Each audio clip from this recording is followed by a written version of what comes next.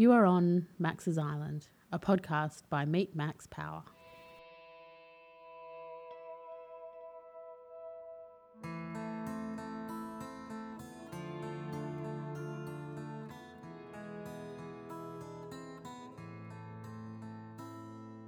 On Max's Island podcast, you'll hear the lived experiences of people who choose to live life a little differently. It might be a story of when they took time out and dared to do something crazy. Perhaps they made a decision to leave it all behind and follow their dreams. Or maybe they just stopped listening to what other people thought and did what was right for them. This experience becomes a story that is part of them and one that you need to hear. So, now that you're on Max's Island, listen to the wisdom in these stories and you too will be inspired to do what you have always wanted to do. No one's an island, but sometimes it's good to pretend. Go for a hike, your burdens just on the back. Walk on the beach, imagine you're sailing away. Yeah, no one's an island, but sometimes it's good to pretend. Today on Max's Island, I'm with Mark Gaddy. I've known Mark since 1979, when we were fresh-faced uni students in our first year at UWA. Welcome to Max's Island. Thanks, Tony. Nice to be here with you. Mark, for all our guests on Max's Island, this is an opportunity to tell our listeners that time in your life where things might have changed for you, where you might have taken an opportunity or whether you did something different or did something for yourself, something that might have changed your career or just changed your life. Well, it probably happened for me in 1997. I was 37 at the time. I was a state manager for a national services, property services company. And I could have probably stayed working for that business for a long time if I wanted to. But I'd been having some thoughts about maybe I could do something different. And by chance, my wife mentioned it to a friend of hers that I was thinking of making a move into something different. And that friend passed it on to her husband, and he was running a national ASX-listed company, and he approached me with regards to doing some work, but not for the listed company, but rather for his own private business interest. And I pretty much made the decision fairly quickly to resign my job, take a role working with this gentleman in his business interest with a view to finding new business opportunities. And that's something that I did for nearly 2 years. I learned a heck of a lot, but I concluded during the process that the nature of what we were doing provided a fairly lumpy income stream. I was having to put some of my own money into some of the projects, and I just found with 3 children under the age of 10 that it was going to be pretty hard going forward that way for a long time.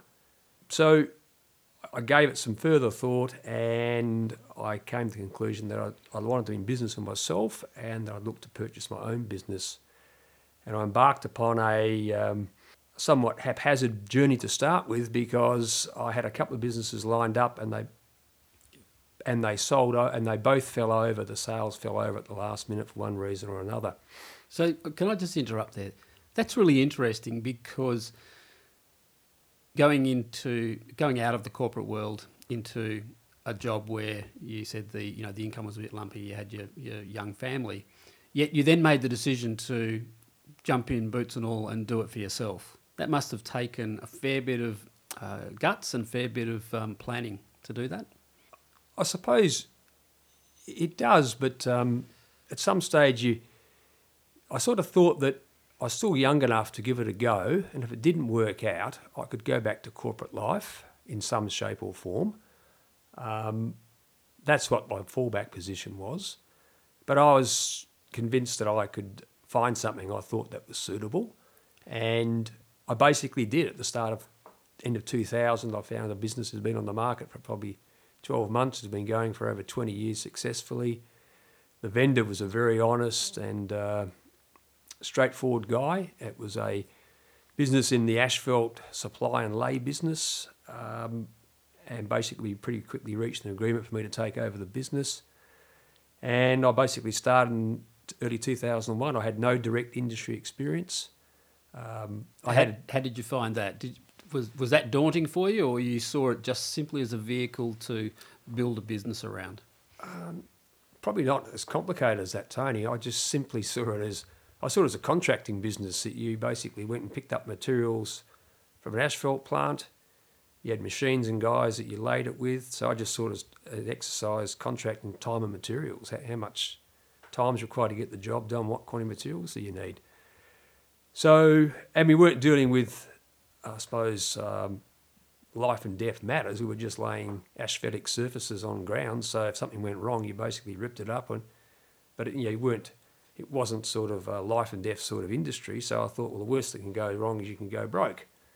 And I suppose that was my approach to start with. That when I got hold of the business, you have that moment when you're about to start and you think, goodness gracious, what if those 5 or 6 main customers all of a sudden walk out the door in the first month or 2 months? That's the business over. But I rationalised it in my mind that if I maintain the same level of service and the same pricing, there should be no reason for them to change.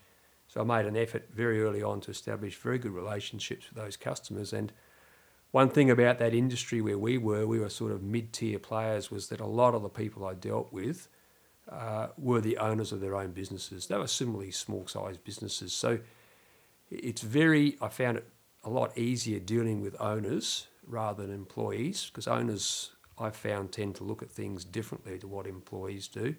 And in many respects, we were more like partners on the job. They did the preparation and we came and did the finishing work.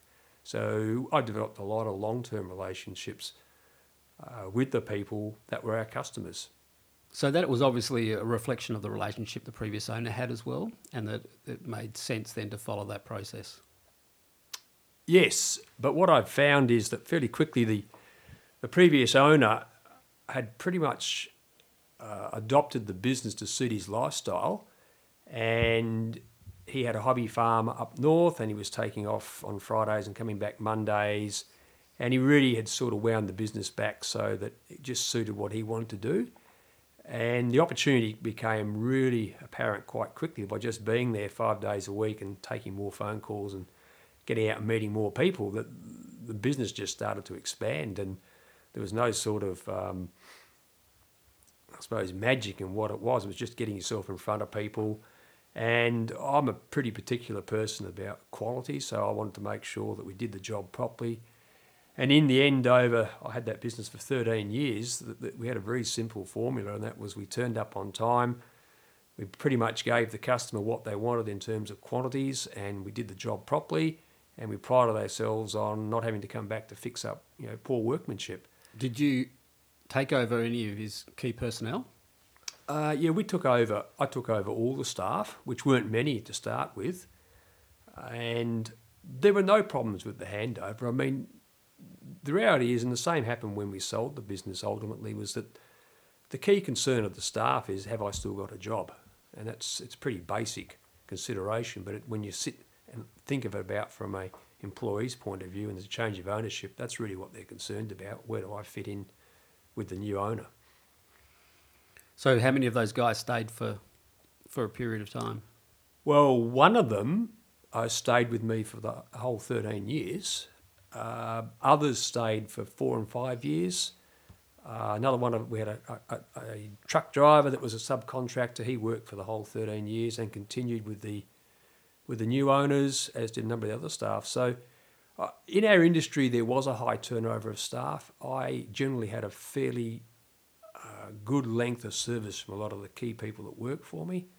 And I suppose the reason for that was that we were mid-size. We didn't do shift work, night shift. We didn't do a lot of country work, and we didn't work a lot of weekends. And a lot of the bigger companies had their crews working 6 and 7 days a week, week in, week out, and then they'd ship them off the country for 2 and 3 or 4 weeks at a time. And what I saw was that those guys got burnt out very quickly. It affected the quality of the workmanship. It affected relationship between employees. They were at each other's throats at different times. And most importantly, it had a terribly detrimental effect on their personal relationships with their partners and their children. So the fact that we pretty much concentrated on working Monday to Friday with a little bit of country work and the odd weekend work I managed to secure a good team of guys that accepted that's what they wanted to do. That's how they wanted to work, and it suited them. So what sort of customers did you get, and did you expand the business into what markets to be able to deal with that 9 to 5 arrangement? Well, it wasn't quite 9 to 5, Tony. Yeah, well, 5 days a week. We used to start at 6 o'clock in the morning, and there was no set finishing time because it's a hot product that's got to be laid. So you basically had to finish the job, or if you didn't finish it, you finished at a certain stage and you came back the next day to finish it off. And given the fact that we weren't working weekends religiously, the guys, they'd want to get their 50 hours in a week to make it worthwhile for themselves. And the other thing that started to happen was that we were doing more and more work for the government through the school system and the government services, property services. And we started travelling out to the wheat belt areas during school holidays, resurfacing tennis courts and quadrangles at schools. And we did a number of trips over 5 or 6 years out there, up to a week at a time. And it was really good in terms of getting around to see the countryside. It was fantastic for the employees and the crew, because for them it was a break from their normal routine. And we'd often stay at the local pub, or we'd stay in the railman's quarters.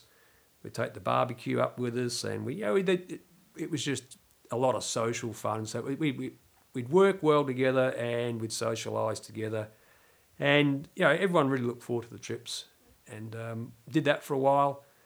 But in the meantime, what I'd also realised was that we were capable of offering more services than just supplying and laying the asphalt surface on the finished job.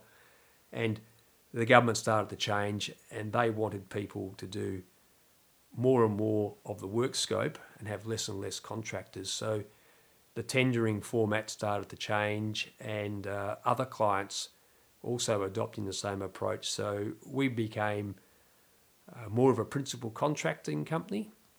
And if someone wanted a tennis court built, well, we'd undertake all the work. We'd do all the drainage, all the site works, the base work. We'd lay the asphalt ourselves. We'd have acrylic surfaces put on. I'd supply tennis nets and fencing and lighting if you wanted. But we would subcontract out everything except what we did ourselves. And the beauty of that was that I probably had 15 to 20 clients that were doing earthworks and drainage. And of those clients, there were 2 or 3 that I considered to be good operators. And I'd basically just subcontract them to do their bit, and we'd go and do the finishing work. And that really did expand the business and expanded our network of clients.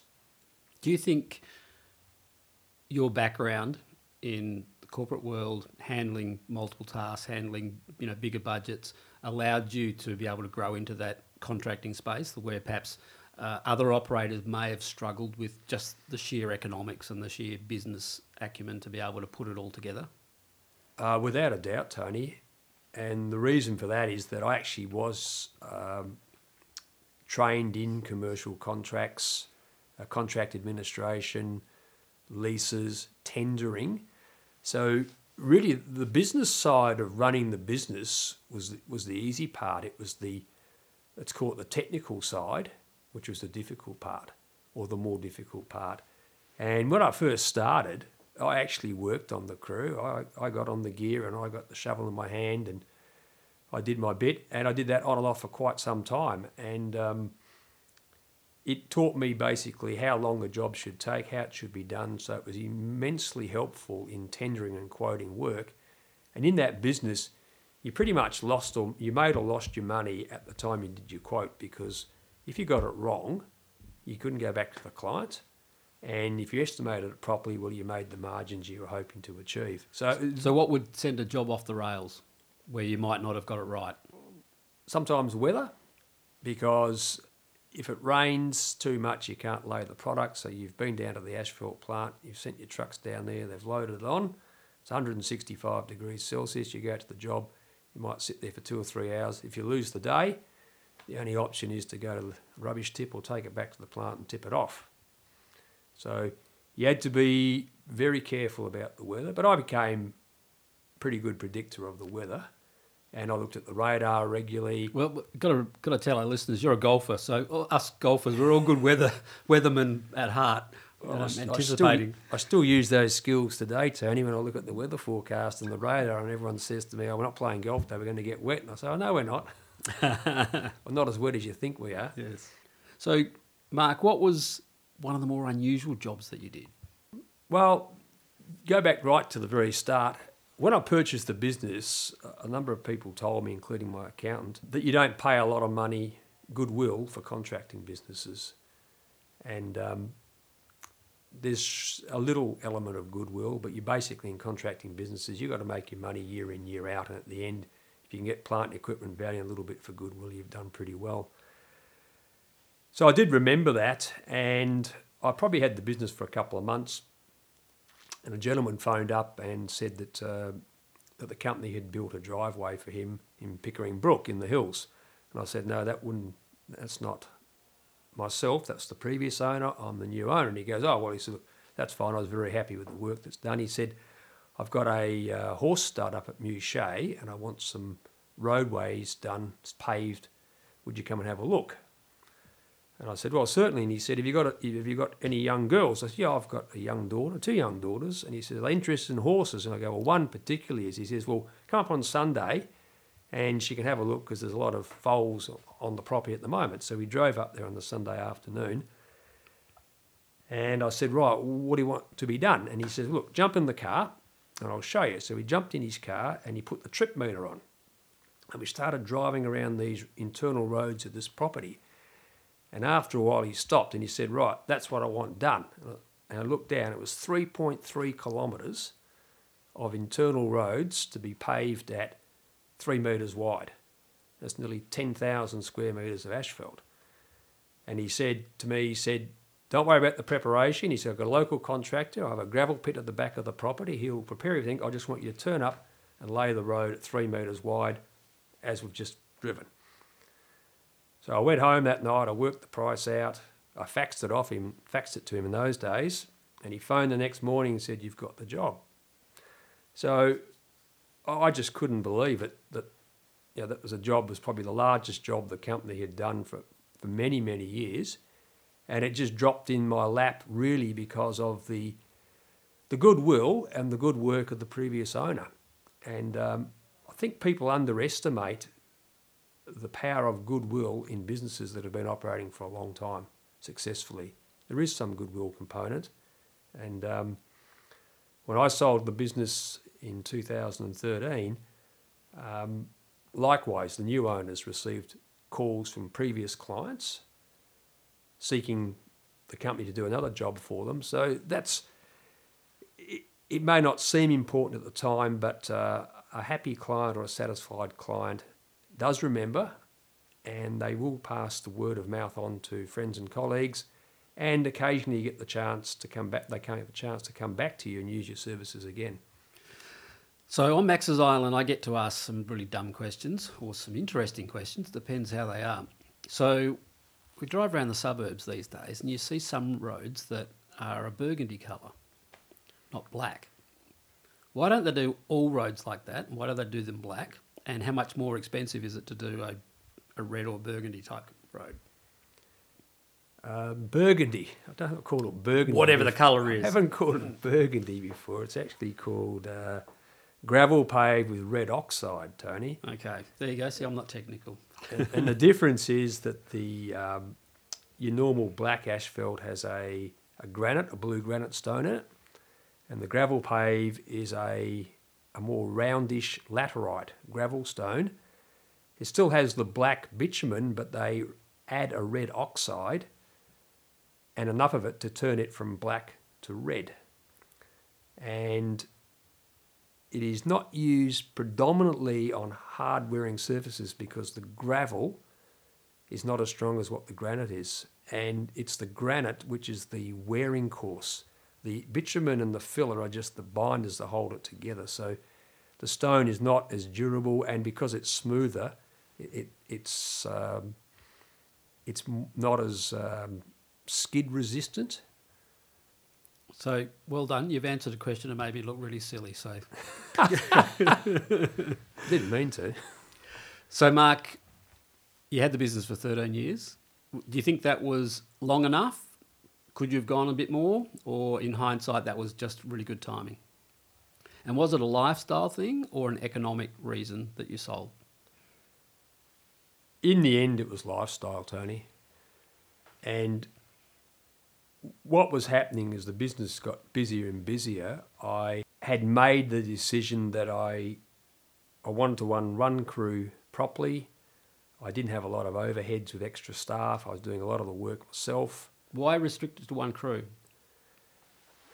Well, I had a number of opportunities and people approached me about employing a second crew, starting a second crew, promising more work. But I had realised along the way that after speaking to some other people in the industry that necessarily two crews didn't produce 2 times the amount of work or 2 times the amount of turnover. In fact, one of the guys that I probably respected the most in the industry at another competitor company, he told me straight out that the best he could ever do with a second crew was only a 50% increase in his turnover, and it wasn't worth the hassle. And you need a lot of work to keep one crew going, let alone 2 crews. And I realised that the second crew, whilst it was good for turnover, it wasn't necessarily going to be great for profitability. And good, skilled workers were always hard to find for the whole time I was involved in that industry. And I didn't fancy the prospect of having to find a second crew of less skilled workers than what I had, which would have meant probably less jobs being completed satisfactorily. And I just decided to have one crew, look after them, everyone was to work them efficiently, and therefore I wouldn't need another level of supervision, etc. But it also became apparent probably around 2010, 2011, that the requirements for occupational health and safety to get onto a job site and to do work were getting more and more complex. And we basically didn't work union sites. I wasn't interested in going onto union sites. It was just too complicated. But nevertheless, there was more documentation to be done, more procedure, and I could see the future was only heading one way, that I was going to need to engage someone to work for me to just to do the paperwork to get onto the jobs. And I could see what was happening at the bigger national companies and the amount of time that they actually spent with their guys being unproductive while someone walked around with a checklist and checked things off. And I could see it was coming. So that sort of was what first got me thinking about it. And then eventually it was my wife, Heather, that said to me one day that, you get up at 4:15 in the morning, you go to work, you come home, the kids are growing up, they're all educated. How much longer are you going to do this for? And I thought about it a little bit, and I thought, well, gee, I probably don't need to keep doing it at this pace. But I was very reluctant to become, I suppose, not fully involved. I was the sort of person that I'm either all in or all out, and I couldn't be halfway in between. And I decided that, therefore, if I was going to go out, I'd have to sell the business rather than maybe step down or partially retire. So the decision was made, let's try and sell the business. And I thought, geez, this may not be easy. But what I did do was I probably spent about 9 months going out to work on the weekend, preparing the documentation. So when I gave it to the agent, that nearly everything was there. And that's what I did. I basically wrote the sale document for them, minus a few bits and pieces that they wanted added or removed. But I was confident that whoever looked at that business would have enough information to make an informed decision. And I was pleasantly surprised that the second people that looked at the business proceeded to buy the business, and it was sold in very quick time. And I must say, I was particularly pleased with the people that did purchase the business. When you've sold a business that had been going at that stage 24 years for the first owner, Dave, 13 years for myself, for us it was always about hoping that people who took the business over would do a better job than what you did. And that's what's happened. The business has continued to grow.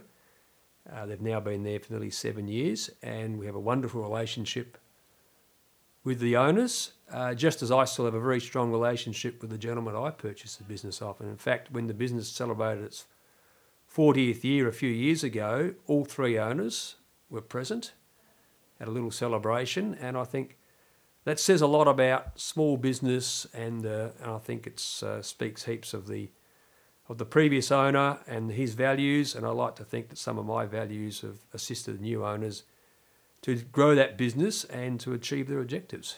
I think that's really apt to the fact that the three of you were at an event celebrating the business, because it wasn't just your personalities that ran the business, but as you said, it was the values that had been established, and then you carried on and it became the values of the business. And those that worked for it understood that and were able to execute it, and were able to do the right thing by the customers. And that's another thing that I'm sure would have been a key thing for the success of the business, was that continuity of customers, simply because of the values and the way the business was run. Well, it is, Tony. Some of your customers do become some of your close friends, and all you want to make sure is the person taking over the business can continue to provide the service, but you want to see them succeed, because you've put a lot of hard work into making that business what it is, and you'd hate to see it just disappear in the sake of 12 months or 18 months because the person that has bought the business is the wrong fit for the business. But that was not the case. Certainly when I took over, and certainly when the new people have taken over, it wasn't the case either, as time has proven. Mark, it's been a really interesting story. It's one that we don't normally have on Max's Island. People that have gone into business for themselves, achieved what they wanted to do, and successfully got out and have pivoted their business career. But I want to finish with one last question. I know that since you've sold the business and got back into your golf more seriously, and now you've really jumped in. You talked about you're either in or you're not in. I believe you're a captain of a golf club at the moment. How is that, running a golf club as a volunteer, compared to running your own business? Well, it's a little bit different, Tony, obviously. We have a very good staff down at my golf club. I don't think my wife's necessarily as keen about the captaincy, but nevertheless, I was prepared to serve in some capacity at my golf club. I didn't think it would be quite as soon, but the opportunity came to be captain, and my main interest is golf, and that's what the captains of golf club are involved with, is the running of the golf side of things. So I've done 2 years as vice captain. I've just started as captain, and I'll do my 2 years as captain, and I'll give it my best shot. And when I've finished that, I will happily step down from my involvement at the golf club, and Heather and I hope to resume our interest in travel overseas. Yeah, well, we're in those difficult times where that's a bit of a pipe dream at the moment, but let's hope that within the 2 years that we will be travelling overseas. Mark, thanks very much for being on Max's Island. It's always really great to listen to success stories. People have made a real success out of that pivoting decision. So thanks very much for being on Max's Island. Tony, it's very nice of you to ask me. I've thoroughly enjoyed the experience.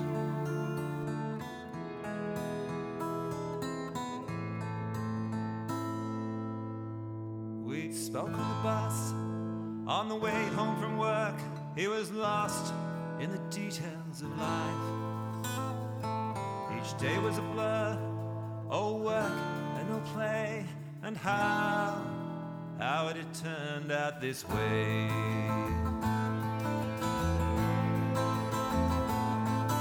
He told me his plan, a short-term escape, 5 weeks on the Bibbulmun track. Go it alone, no one to blame if he finished or fell by the way.